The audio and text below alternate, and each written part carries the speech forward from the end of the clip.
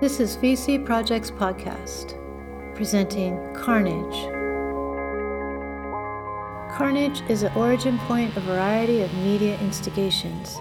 In the past, these have taken the form and appearance of visual art, poetry, and sound, music in galleries and performance spaces in the US, Mexico City, Berlin, Madrid, Barcelona, and Vigo, Spain. KARNEJ is a dwelling, a something and somewhere, resisting authorship with faith in personal and collective codes.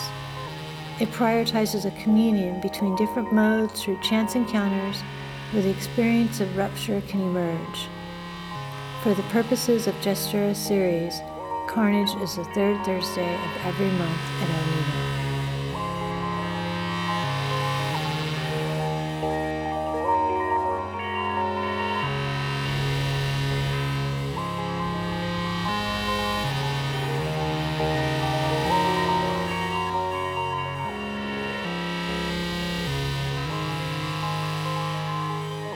So today we're in Hollywood. I'm in Hollywood. Stevie's in Highland Park. KARNEJ is in Angelino Heights. Yeah, so welcome. We have Stevie Kincheloe and KARNEJ here, and this is part 2. And we had Gestura 1 on February 16th, on Thursday in the evening, and then we had another performance on Saturday, February 18th. So let's dive in. What are your thoughts? Yeah, I mean, first off, I'd say I do think of the 18th as 1.2. Okay. You know, and yes, Stevie and I were both behind the controls in a way, but I think that we tried very hard, and I know Stevie did, to not make it a performance and make it more sort of an event that you could walk in and out of. I don't think many people did that. I think a lot of the people who walked in kind of stayed in, which is great as well. But I think it had that unassuming air. I hope it did at least. But I'm aware of when you see the equipment and everything set up and all the cables coming in, it's not unassuming as much as I'd like it to be. So yeah, back to 1.2. I think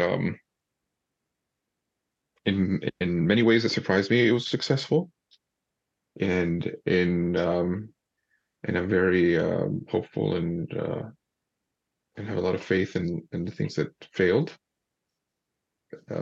because they're pointing at newer, fresher methods and things to explore. So that I'm going to translate as also being a success. The response was great. The conversations, the dialogues after were great. The Q&A was also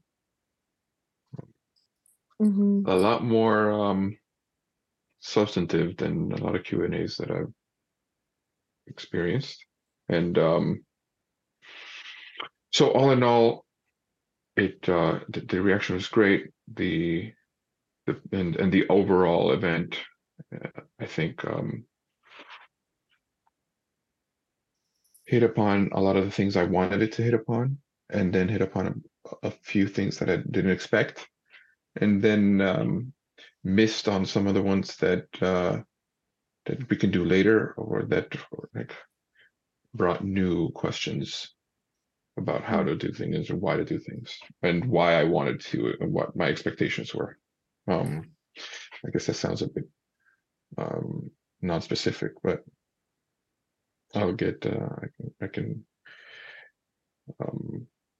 get a little deeper than that. What did you think, Stevie? You were really at the front. You were taking most of the friendly fire. Yeah, I think both performances, if we're calling them Gestura 1 and Gestura 1.2, Gestura 1 they were entirely different experiences for me. Maybe you could describe maybe you both could describe one for the listener. Even Alec, like the room, even No, I think the that candle. really, yeah, really the difference on my side was in content, in form, in format, in everything else. It was pretty much the same as one, which is I found very satisfying. That I didn't have to put a heavy hand of like, okay, let's really flip the form here and stuff. It was just like this is a good scaffold, and I can hang and construct something around it just by changing those easiest to change, which is just the content. I think really from looking from my position out, most of the substantive difference was really on your side, on how you attacked the situation, Yeah, I think for Gestura 1, it took place in the evening. And, the viewers came in to candlelight in a dark room with just a rug in the middle of the room. And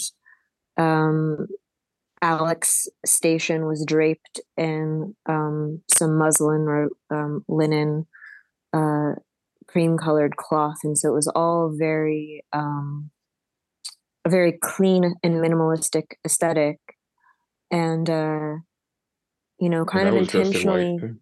Yeah, and Sorry. Alec was dressed in white, and I was dressed in all black, and like it was very intentionally done that way to draw attention, to just body movement and away from Alec and I as individuals. So to be more just about the sound and the movement, and I think what Alec and I discussed beforehand is really setting kind of a meditative or in a tone of intimacy.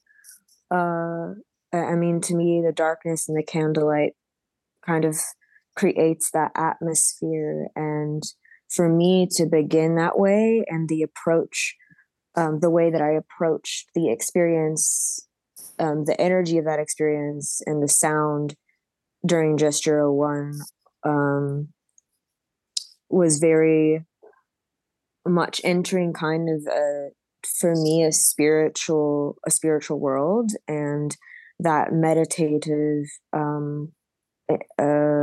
environment kind of facilitated the connection.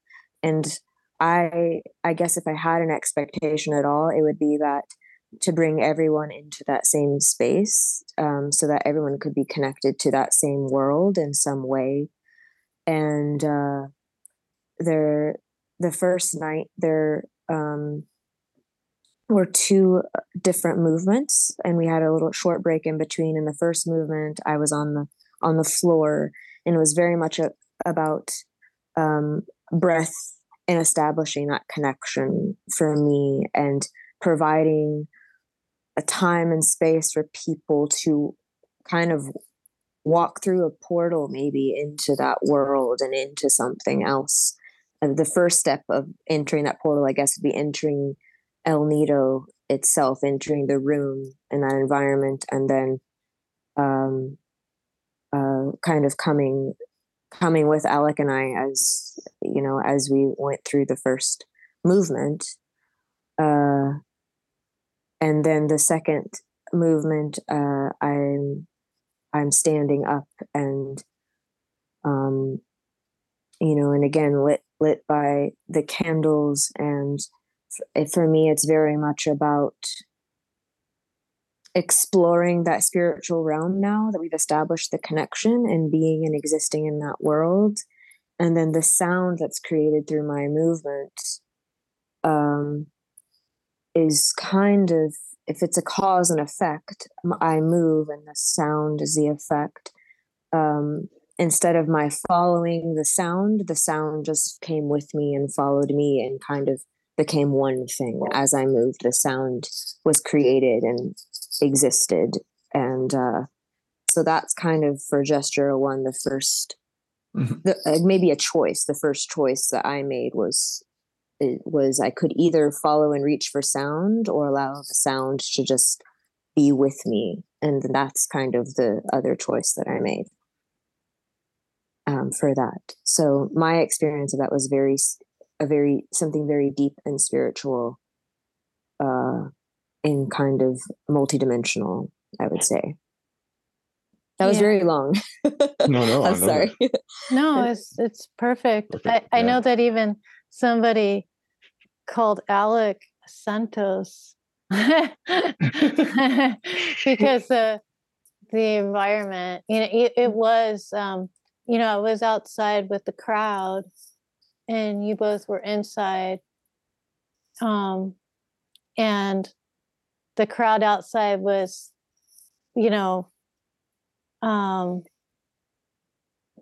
just experiencing the elements and laughing and, drinking and smoking and, affectionate and everything like that. And so the space is small in El Nido. And so I told everybody, we put the rug on the ground and told everybody just like snuggle up and get close and be warm and, cuddle each other or do whatever you need to do. And just, be in it. And it was so interesting to watch the audience because they left the courtyard in their free spirit, and then they joined this sort of other world that you presented. And then by the end, and they were all just transfixed on the experience of whatever happened, what came forth with the sound and the movement and just the elements in the room of whatever that world was of spirit, whatever you both conjured up. And then by the end, they were completely different people. They were like Alex said, the Q&A, I was just like, oh my gosh, they were so tuned in, and their questions and everything was just like so inspiring. They wanted to know so much. And one person was, writing feverishly the whole time. They were just really in tune to some element within the space. And for me, it was a very profound experience, something that I'll never forget, for sure. Great. But yeah, I I thought of something, and like one of the only purposeful things that I tried not to do with it was I didn't want it to be an ambient quote unquote piece. Like I didn't want it to be because ambient has kind of a functionality to it, which is great, which is the idea behind it, which is which is what makes it kind of revolutionary in a way, was that it's something to put in the background and something you can do other things to, and then pay attention to it when you want it to. And those are all great. It's not that I wanted everybody's undivided attention, but I did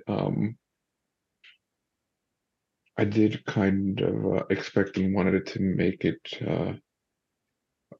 something that would cause some sort of a rupture in a way. And from what you're describing of some that happened to some of the people there, or most of the people there.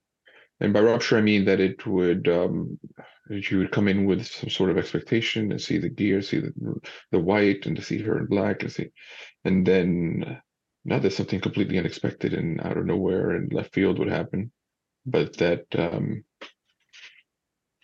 the time would pass within that environment and sound environment, and you'd feel a sort of change. So instead of it being an ambient piece where you could kind of consciously decide to be within or without, that kind of border is kind of erased in a way. And I say this with like all the respect and love for ambient and the idea behind it, and the work behind it. But this was,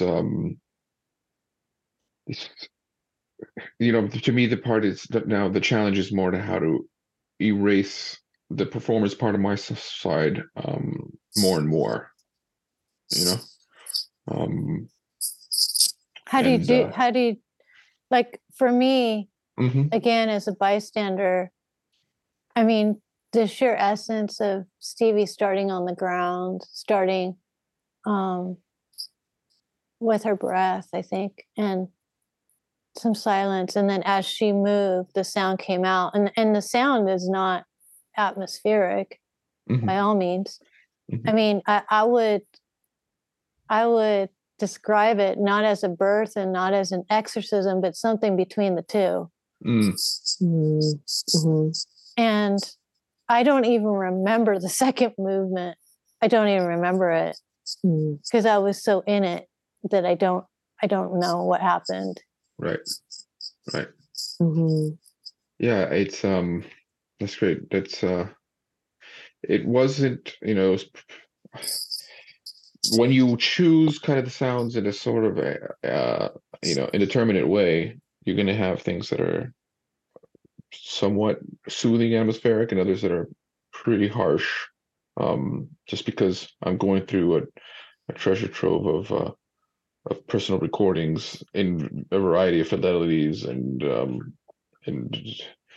environments that are sometimes noisy and percussively noisy and clanking, and I didn't want to kind of clean anything that out before I put it in the system, because you don't know when to stop when you start doing that. You want to, once you clean one thing out, then you say, oh, well, I might as well do this with this, and then it becomes something completely different. Then it's actually a performance in a way.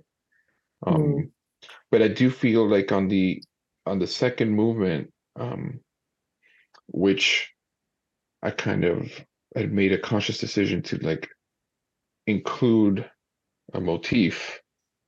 I was surprised that it worked, and I wasn't disappointed by the results, because when we were doing the kind of the rehearsals, I felt like, okay, I might include the same, but I felt that was it was a bit of a fail safe, or I was trying to put a net underneath the trapeze artist kind of way, or the and if anything happened, I had some sort of musical element to include it.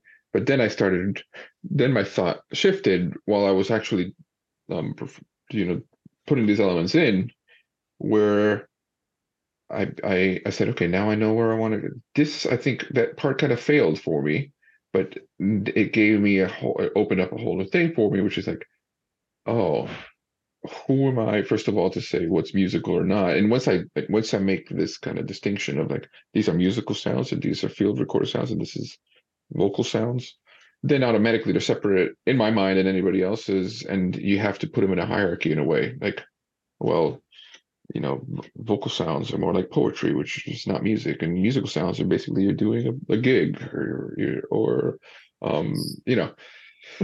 if I put them all under musical sounds in a way, or under just sounds, and which is what basically happened, which is why I told you before, before 1.2, before Saturday, that it's going to be more tonal, the next one.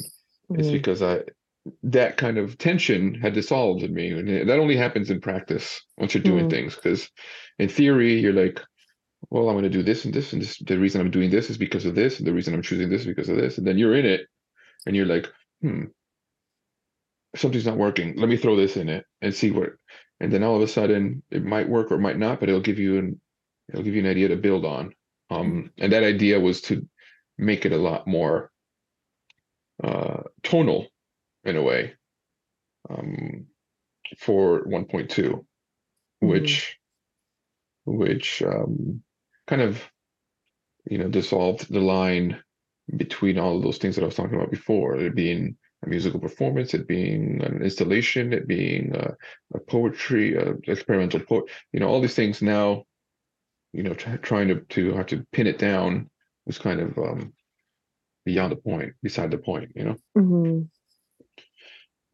So that's what it was exciting to me about the second movement, you know.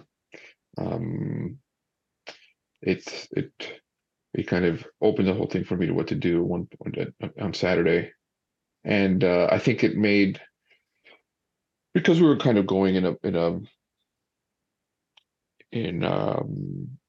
crescendo in a way with your movements and with the sounds and the loudness and the sheets of the blocks of voices, um, that it was a little more intense, and I'm glad we did it like that. I'm glad we started very, very, very just breathing, just the breath, Mm-hmm. and I thought that made a direct line to the Charles Olson thing, and projective verse kind of Mm-hmm. thinking, Mm-hmm. which I've always thought just functions for a lot more than just poetry, that sort of thinking of like the pre-gestural, the pre-aesthetic, like well, not the pre-gestural, but the pre-aesthetic gesture, Yeah, and it reminds me too, I mean, who is to say when the poetry begins and ends? It could all begin with the breath, and I think that's kind of what was maybe uncovered. It's like, when does a sound begin and end? Does my movement begin the sound, and is my movement or my gesture affected by the sound, or is the sound affected by, and it all kind of becomes one thing. And then in and of itself becomes, in my opinion, the ultimate version of poetry that's not contrived, but it's just lived and experienced. And sometimes it's with words or without, and everyone's kind of brought along on that journey. And I think that would go for, Gestura 1 and Gestura 1.2, but in different ways. Right. I think 1.2, which we haven't touched on as much, but we will. There are many other. There are more intentional things or objects that day, but I think the same. There's nothing anyone could really pin down about when the poetry begins and ends, or the sound begins and ends. And I think that's ended up being some of the excitement and a big topic of conversation as I chatted with people afterwards, Right. The curiosity, or the kind of wonder that was in people experienced during both performances, I think. Right. I think I found it exciting. I mean, just to go in and kind of describe what happened in 1.2 so people have a context. While we were doing the rehearsals for Gestura 1, you mentioned about maybe doing something with a chair and using an inanimate object,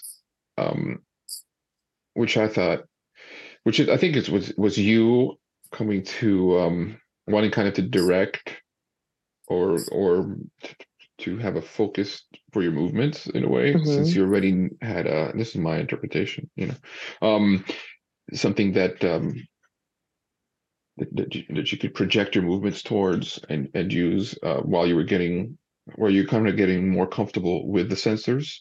That was like my read of it, and I thought that's very interesting. It's great, and visually, I had kind of an inkling of what would happen, but what really surprised me and what really I thought was exciting was like the actual poetry of the second one, of 1.2, was happening in what your movements were doing, and this sort of implied narrative that I've thought people trying to figure out of why you were interacting with these three elements. So I'll just, for the people listening, that you were interacting with a chair, with a wig, and with a fan, and there's three different pieces that we did, one with each one, and And what I was kind of hoping would happen in one, I think happened more successfully in 1.2, which was everybody started projecting their narrative to, okay, this is what this is about, and this is why these three elements are here, or there's a connection between these three and her movements, and there's a, this is exactly what poetry is, which is you you're naturally, as human beings, always going to look for a chronicle, a narrative in anything, in color, and two colors, one beside the other. It's like, and anything we can. This is like an animal thing, in my opinion. It's like a survival thing, and I think that happened more successfully with your movements in 1.2 because they weren't words, and in the narrative was completely coming from the viewer. The words had to be put in by the viewer instead of kind of trapping these words that are coming out of like the ether and saying, oh, okay, they're trying, this is what this person's saying, and juxtaposing with this and saying maybe this is what they're trying to say. So once again, I was really I'm really thankful that I didn't put any sort of commentary or purposefully did, because it kind of already came in and people were already you know connecting the dots in a way, as they always will do. But I thought it was much more interesting in 1.2 with your movements and the choice of objects, which was pretty random. I mean, like you came up with a chair, and then I thought about making a stupid pun with it, like something that would be kind of indeterminate as well. Like we're just going to use these three things, and then you brilliantly came up with these routines. If you don't mind me saying routines, but these ways of interacting with them, and like your movements and everything. I think everybody. I mean, I saw a lot of unintentional narrative building from my side, so I'm sure front there was a lot of it happening even more. Because I think you always feel more comfortable thinking they have something to say. They're here to say something, and I just have to try and catch it. I just have to try and decipher it, and I promise everybody we didn't have anything to say, but we said it, I think there's something about, at least to me, anytime, what's different about Gestura 1 and 1.2, a huge difference for me is I'm specifically interacting with nothing more than existing within the spiritual realm or another dimension during Gestura 1, right, and allowing that to be witnessed and connect with the other people that were present in that space in that other dimension. And then 1.2, it was very much grounded in this reality and dimension with these objects, and being present, I guess, spanning more than one dimension in that case, because I'm my entire being, what I'm doing there in that moment is being with this chair, right, and being with this chair so much that this intimacy is created with this chair. And I don't know how I'm going to be with this chair. I don't know what that's going to look like. And so I'm exploring being present in that moment with the chair. And then once, to me, I feel like that's that I've established that connection with the chair energetically, I felt drawn to connect with the people in that room, in that dimension, in that time and space, connected with the chair. And right. I felt compelled to do that with each object. So if one would be bringing other people, if Gestura 1 was bringing other people with me across the bridge into that other dimension. I think Gestura 1.2 would be bridging that dimension, me standing on the bridge rather than bringing people with me, and kind of just, I guess, being between the worlds. And again, I think each time, I know, Alec, the choices, the sonic choices that you made between 1 and 1.2 were much different. And I think I never really look at it, like, for me, it was neither one was a success or a failure in any way. It was just, I think what you chose, I loved what you chose, because it seemed to, which was the idea, bring to life this experience and these movements and this interaction in a new way, to create that depth and dimension. And I think my phone's gonna die, so I'm gonna plug it in really quick. So yeah, I just feel that 1.2 was somehow unexpectedly spiritual. I guess I did not know what to expect at all, and maybe I had more expectations for Gestura 1 than 1.2. Exactly. I didn't know what to think, what to expect, what to prepare for, other than just being present, and like you had mentioned earlier, Alec, a lot of that is allowing it all to be seen and heard. That's the biggest thing. You don't, you're just putting yourself in these positions where you're seen and heard in these different ways, and all of Alec's choices are present that day. His sonic choices, all of my choices and sense of being are present that day. And I think there's nothing more vulnerable, or I guess risky is not a great word. I think it's really about vulnerability, than putting yourself in that position where it's so open to anyone else's narrative, which I think we do naturally attach, and you're allowing yourself to be written upon in a way. Yeah. And that's a beautiful, and it can be, I'm a very energetically sensitive person, and you can feel that happening, and you just have to allow it, Yeah. So at least for me, that's going on during both performances. And maybe there was something about 1.2 being in the daylight. Yeah, definitely. That I felt very exposed. There's nothing, you cannot hide. And 1 was in the darkness, Gestura 1, and 1.2 is in the daylight. So everything is there and everything is given, Yeah. And one is given in the dark and 1 is given in the light. And it's. Yeah. Anyway, my thoughts. No, that's great. I touched on a lot of things which you were saying. I mean, I feel you have all these ceremonial objects, that kind of have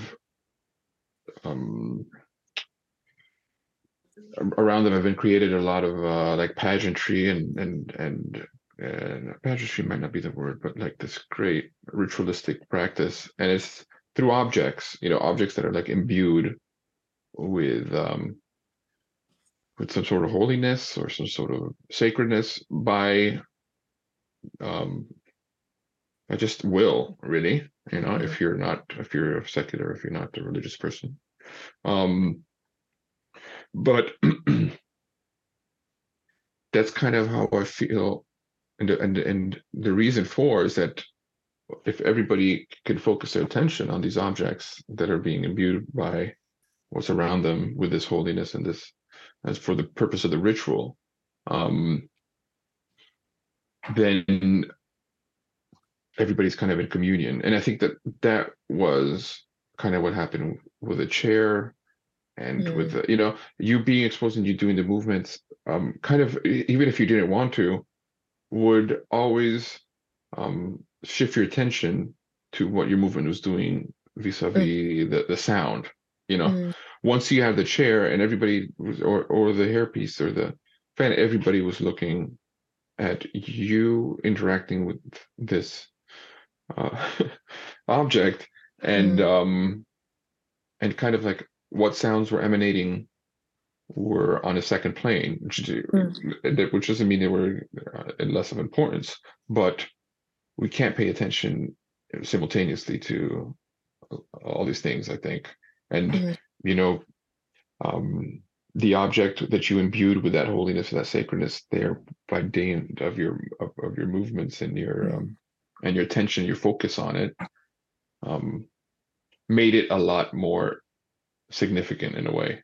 And it made me think of like, so maybe we've always been thinking about religion and as a chicken is more like a chicken and the egg question. Like maybe the first was the thing, and then we made it into an object by somebody making something that had absolutely no use. Some aesthetic thing, something that had no use. It wasn't a tool. It wasn't an object yet. And then people were so in awe of it that they made it an object by creating a religion around it. So I thought that these days, after, as I said before we started recording, that I purposely kind of took care of a lot of responsibilities that I had before, and kind of gave myself a little time before I started kind of delving into what happened and what I saw. But that's one of the things that one of the dialogues or the conversations with myself was like, maybe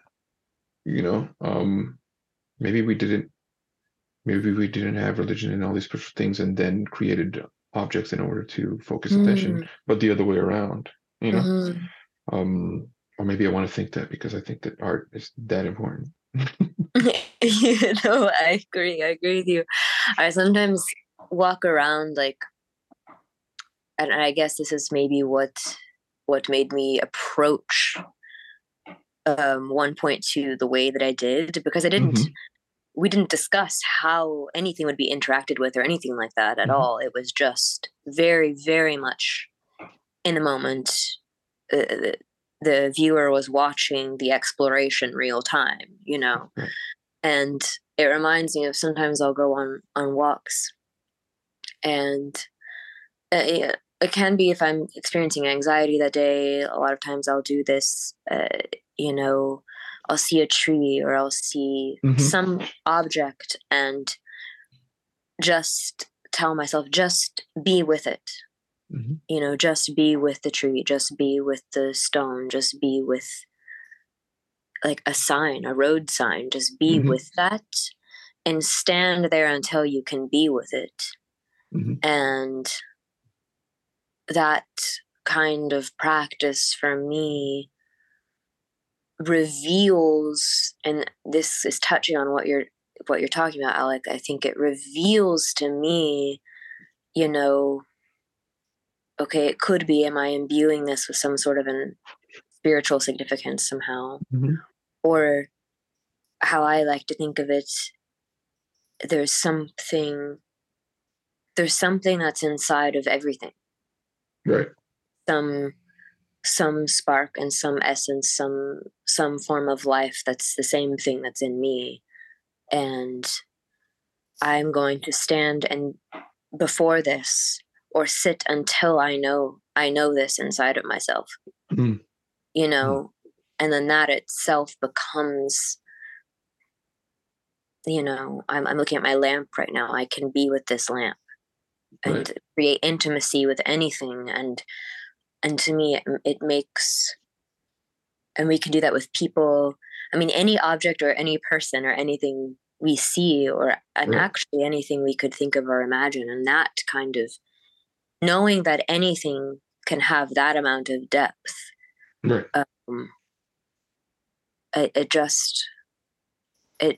brings such beauty and magic and wonder and mystery, you know, Yeah, to the experiencing whatever it is to be a human and to have life, or to be a part of that life force that all things it's have. interesting. It's very interesting that you're talking about trees and you talked about stones, and then you said like a street sign, and it's interesting that like a lot of my any like real thought that I try, any sort of thing that I actually intentionally try to do when I'm doing these things is kind of um,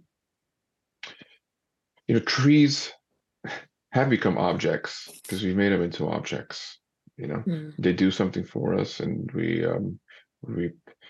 we draw them, and they have a sort of significance in our world, and but without us, they're merely like things, not like a street sign which we make and which we have it's a tool for us towards something. So it's always an object. But you can, through things like this, let's say if we brought a street sign into the gallery and had you interact with it and do something, that's the sort of thing you did, you can make it back into a thing, which is kind of what happened with a chair, or with what you were doing with the movements to this object, which is something you sit on and you need to when you're going to eat and you're going to rest, and you're going to have all these things that are making it, you can objectify and make it into not something useful, but something that when you see what it's for, um, all of a sudden through your interaction with it, had no reason to be other than what you were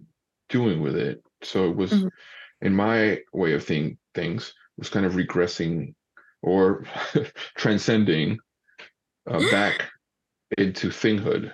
Yeah. Yeah. I want to kind of steer though a little bit. I think as a bystander, in watching both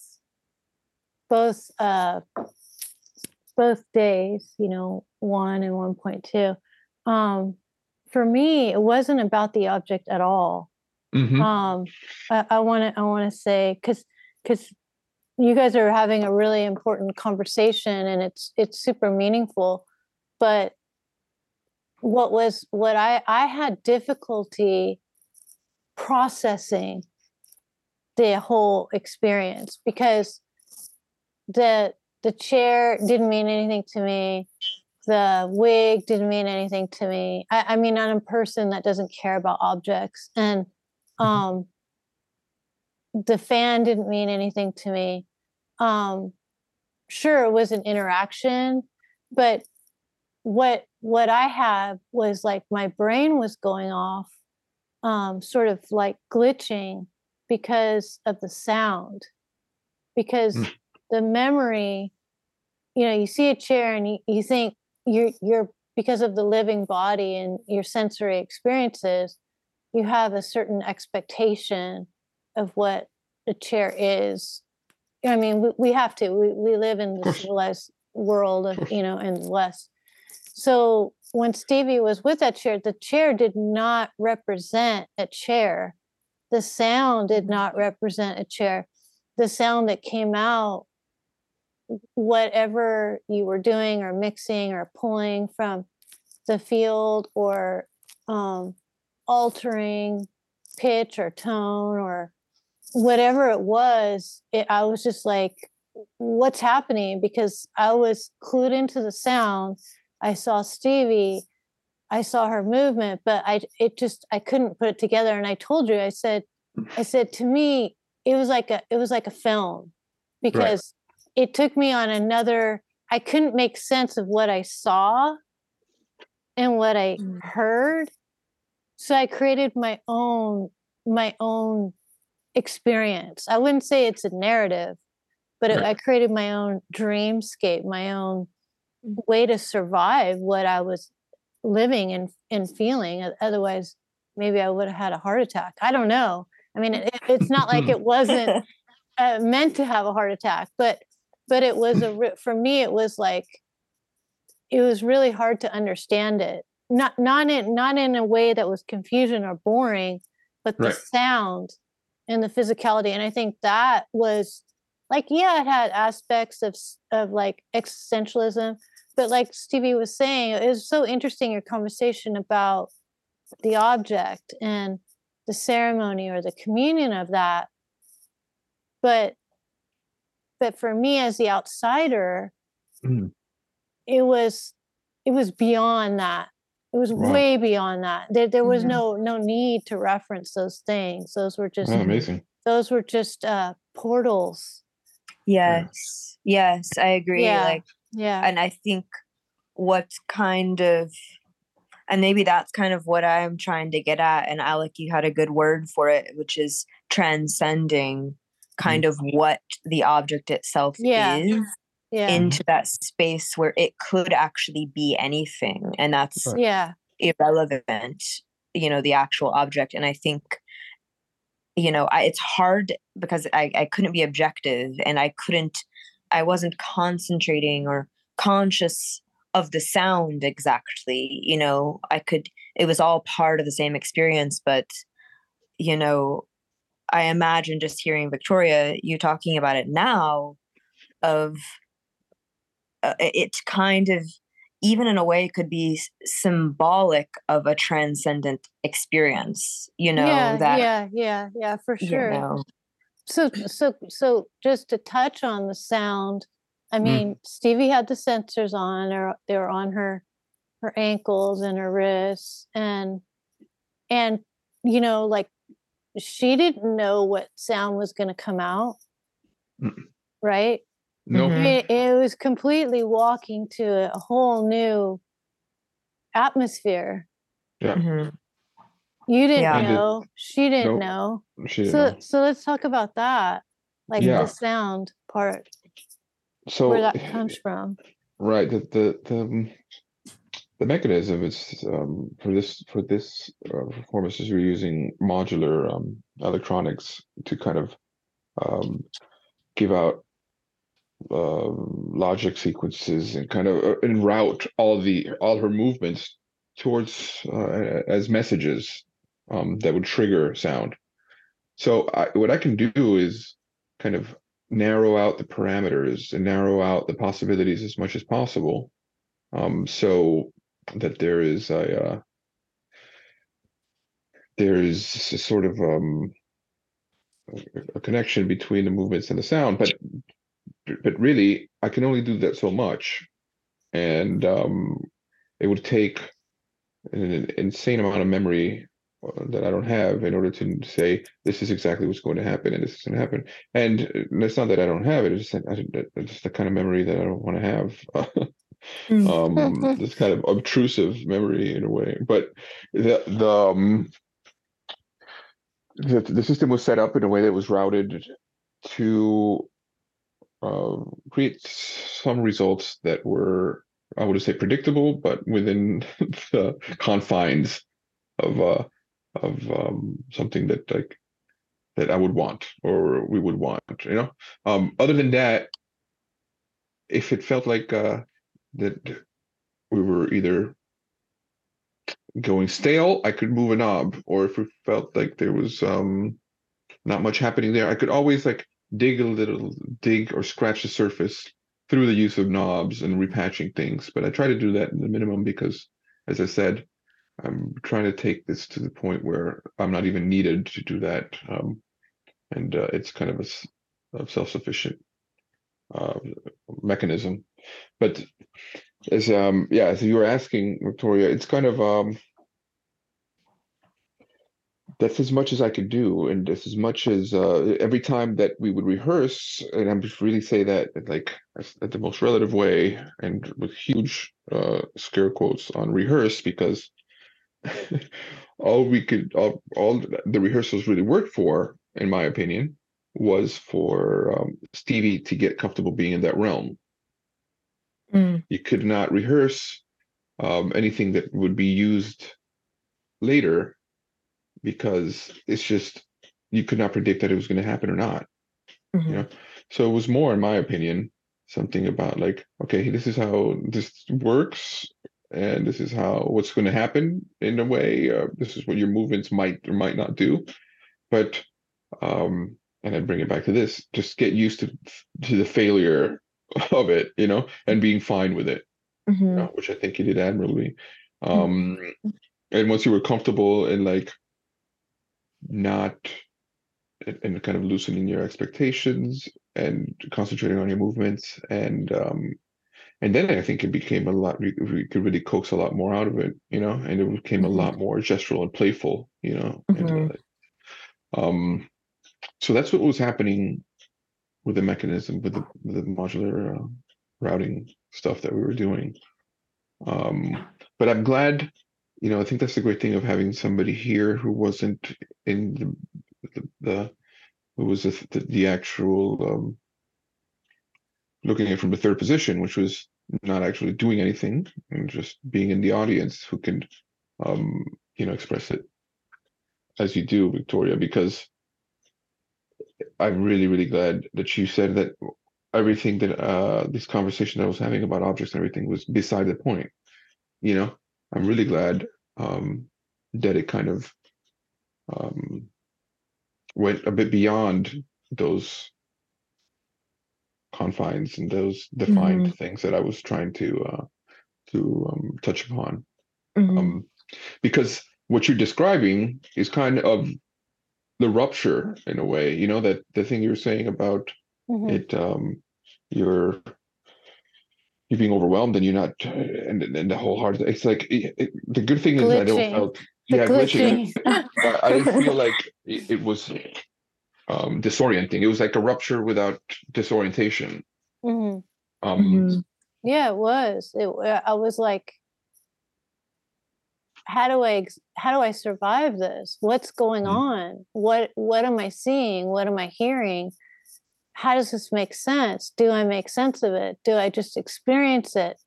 What's going on? Should I be scared? Should I be excited? What is she doing? Does it matter? Just be, just exist, and feel the energy of Stevie, feel the electricity from KARNEJ, feel the room. What are the people? It was like, it was a roller coaster ride. You didn't know. You didn't know what was going to happen. You didn't know where you were going. You didn't. I could have screamed any moment. I mean, both performances, I felt like I could have screamed. I could have, gone crazy. But, of course, I was very contained. But it had that. That sort of paranormal side to it, conjuring spirits. Even in 1.2, it had that element. So yeah, I mean, it's a really fascinating place to be. That's great. That's wonderful. Yeah, that I mean, I couldn't expect that. I mean, a better result then. That's wonderful. I mean, I'm not saying that's everybody's experience, but that kind of that opens up a trail, opens up a path. At least for me, towards the next series, the next installment of the series. Because then I don't have to kind of belabor the point if it's already been established. Yeah, because I don't want to interrupt, but I kept asking myself, what is surrealism? What is this? What is Dada? What is this? What are we doing? Where I had to understand, like, what was that and what is this? It was like, I felt like surrealism, they're creating films, they're creating imagery to predict what it might be like in the exposure of the realm that you and Stevie created. Do you know what I mean? Yeah. Mm. Yeah. You guys actually created that realm. Mm. Yeah. That's what I was like asking myself. Mm.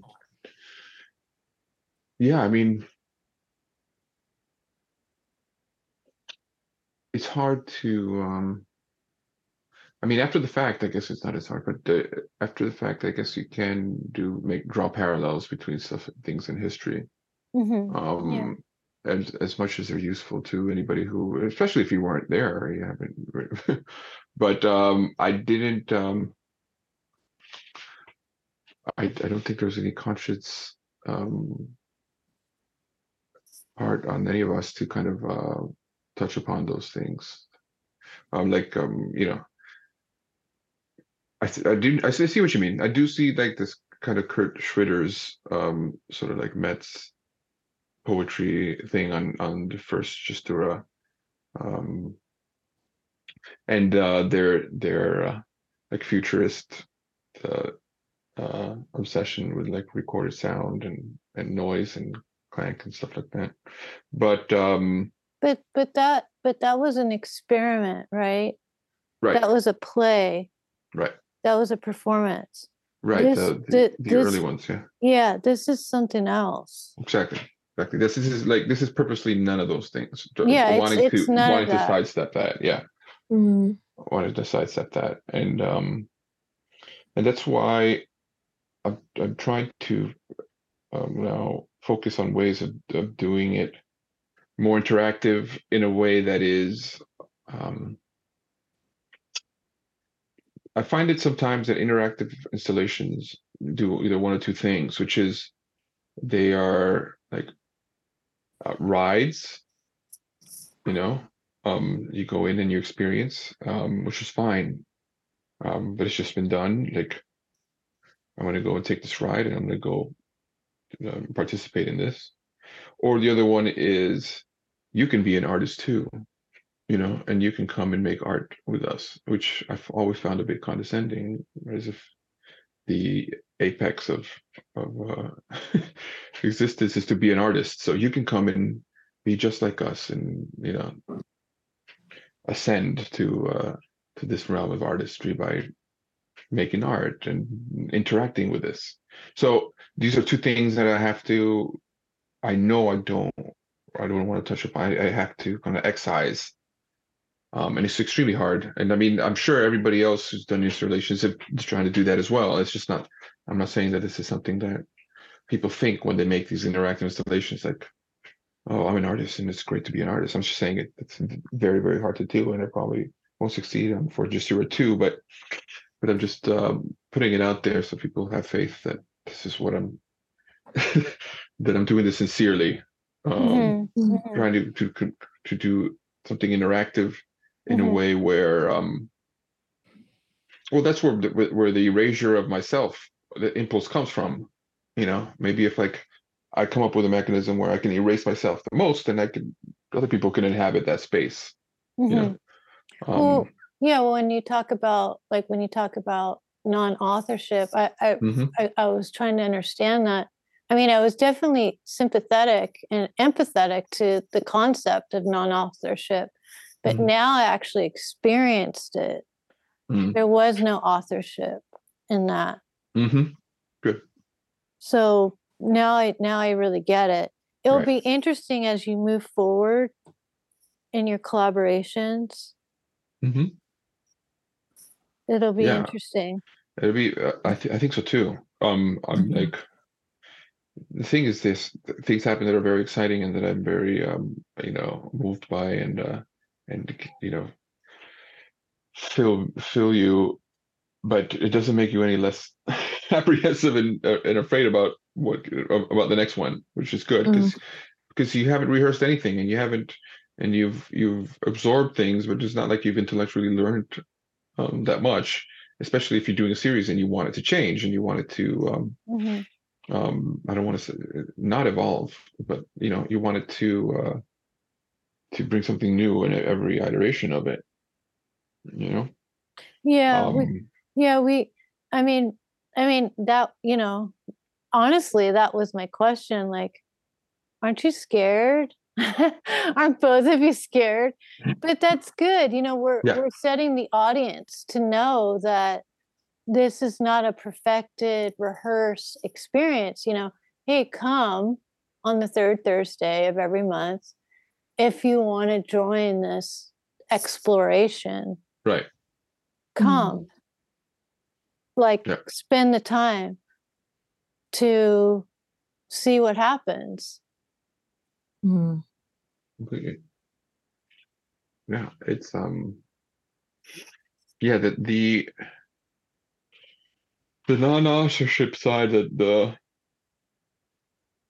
it that to me is the hardest part to kind of. I think we're especially in the midst of like a gallery setting. Mm-hmm. It's not like it's something that hasn't been touched upon. It has for 50, 60 years, but the reason it has is because I think in a gallery setting, in a sort of the mindset of people wanting to go and experience the art moment, um, the that the position of the author is like very portentous. It's like carries huge weight, and so much more, I think, than a lot of. I mean, maybe not as much as like a book reading or something like that, which where an actual author is there, but the creator maker, the weight of that figure is huge when you're walking into kind of a artistic setting or a gallery, you know. Mm-hmm. um, because you can erase. I mean, with music, you can erase the author pretty quick if you're listening to something on your headphones and you're just walking around and it's not visually there. You're not, when you're listening to things, unless you're an obsessive musician, you're not looking at the drummer in your mind's eye, and the musicians playing and interacting in a room, I mean, I don't, but maybe people do, but I don't. With art, you're always conscious. It's like a hand shaped this or did this, or there's something here. There is there's a mind that spews this forth in a way.